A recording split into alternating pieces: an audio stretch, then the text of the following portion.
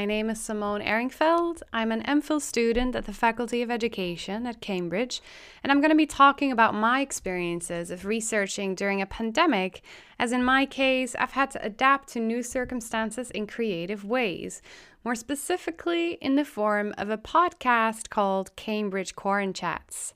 In short, my thesis project explores the ways in which students and academics at Cambridge reimagine possible futures for the post-coronial university.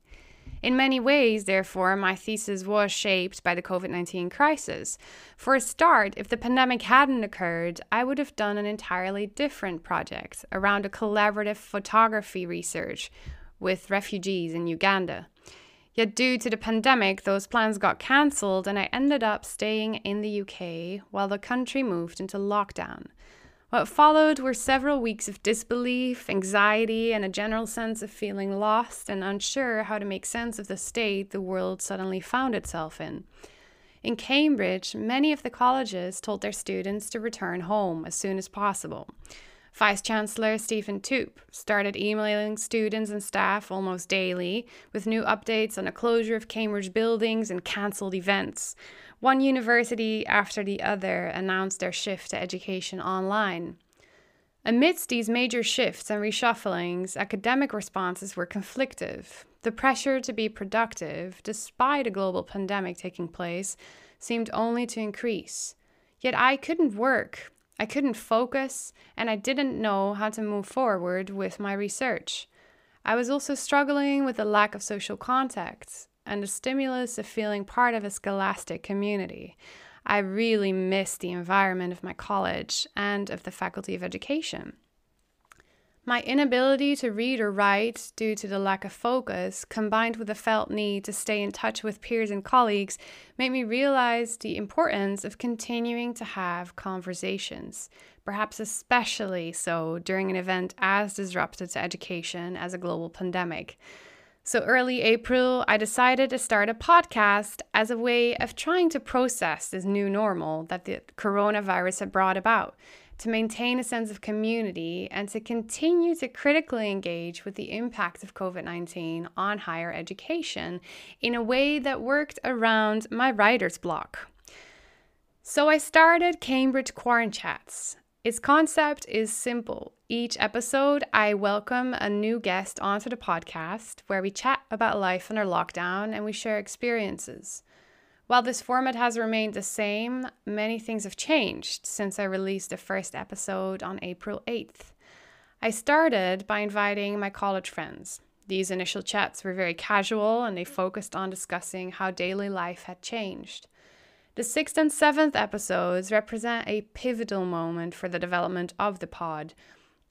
With Michelle Ungerbag, a PhD student at the Faculty of Education, we discussed how COVID-19 was impacting the university system, and we spoke about the future of the humanities being under siege. With visiting Professor Karen Pincus, we discussed her ideas about the changing landscape of higher ed and whether the pandemic could lead to a kind of Darwinian survival of the fittest among colleges worldwide. These interviews were the first ones where I started asking questions that are similar to the ones that I would later ask in my private research interviews for this thesis. I asked my podcast guests what their hopes are for the future, what they fear or what they worry about regarding the future, and how the COVID-19 pandemic will impact all of this. I also asked what they would predict the year 2050 to look like, and whether they felt optimistic or pessimistic about these prospects, and whether we as academics have a responsibility to contribute to positive change. A number of themes started to emerge from the pod, such as the question of institutional change, the concept of nostalgia, which prevents us from further shaping new futures, and especially the loss of education as an embodied experience, or the feeling of simply being together in a physical way, in a real way, in shared time and space. The theme of the university as a business model which sells its service to students as customers kept reappearing too. In the episodes that followed, I invited more students and academics from the faculty to explore further these themes of hopes and fears of the future of higher education and a post-colonial university. Episode 8 with Angana Das is stressed the importance of hope in times of uncertainty. Episode 9 with Semina Dragos questioned whether we will return to an old normal or create a new one instead. Episode 10 with Dina Nevaz spoke about future scoping and the use of speculative fiction to start telling new stories for the future. From here, 2 things occurred.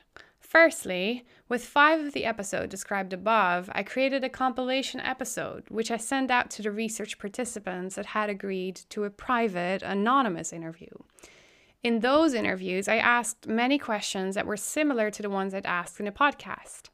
Secondly, I continued to grow the pod itself. In the episodes that followed, I welcomed undergrads, postdocs, Cambridge College porters, and our own head of faculty. As such, I ended up with a mix of different data sources, from the podcast itself to the private interviews that were based on a podcast and my own field notes, which I didn't write down as usual, but recorded in the form of voice memos. Some of the questions that my methodological process and my working with audio has raised for me include: how do we think differently through written or spoken word? What does it mean for one-on-one conversations to occur in front of an audience that can listen along to the podcast? How do people change the way they speak on a podcast versus in a private conversation? And how can podcasts help academics to make knowledge or data sets more openly and freely available, or simply to share conversations exploring complex themes in an accessible way for a wider community? Podcasts have rarely been used as a method for qualitative research, yet I see a huge potential. In many ways, my research, in terms of its methodology, has been a playful exploration where I used podcasts themselves to collect data. I made compilations for use during private interviews. And finally, my thesis itself will also in part be presented in audio format as I continue to question the standard norm of academic work appearing in written text. Spoken text has a strong, effective quality, where we can truly put the voice center stage in the most literal way, with the voice itself being able to communicate in ways that written text perhaps cannot. Even as I am currently producing, writing, and recording my thesis, the project keeps shaping itself, at times taking unexpected turns when I create dialogues with myself and with others. Its final outcome is not yet fully imaginable, even to me. In a way, my thesis itself has become an exercise of reimagination, my thesis itself a speculation, my thesis itself a disruption to my usual academic work, delivered in a time of large-scale disruption to education at Cambridge and beyond. If you're interested and want to hear more about my work, you can listen to my podcast, and you can look for it by searching for Cambridge Quarren Chats on Spotify, on Apple Podcasts, Anchor, and several other platforms. Find the podcast also on Twitter or Facebook at Cam Quarren Chats, or find me personally at Simone Ehringfeld. Thank you so much for listening, and please feel free to reach out and to share your own thoughts and reflections with me. Thank you, and until the next time.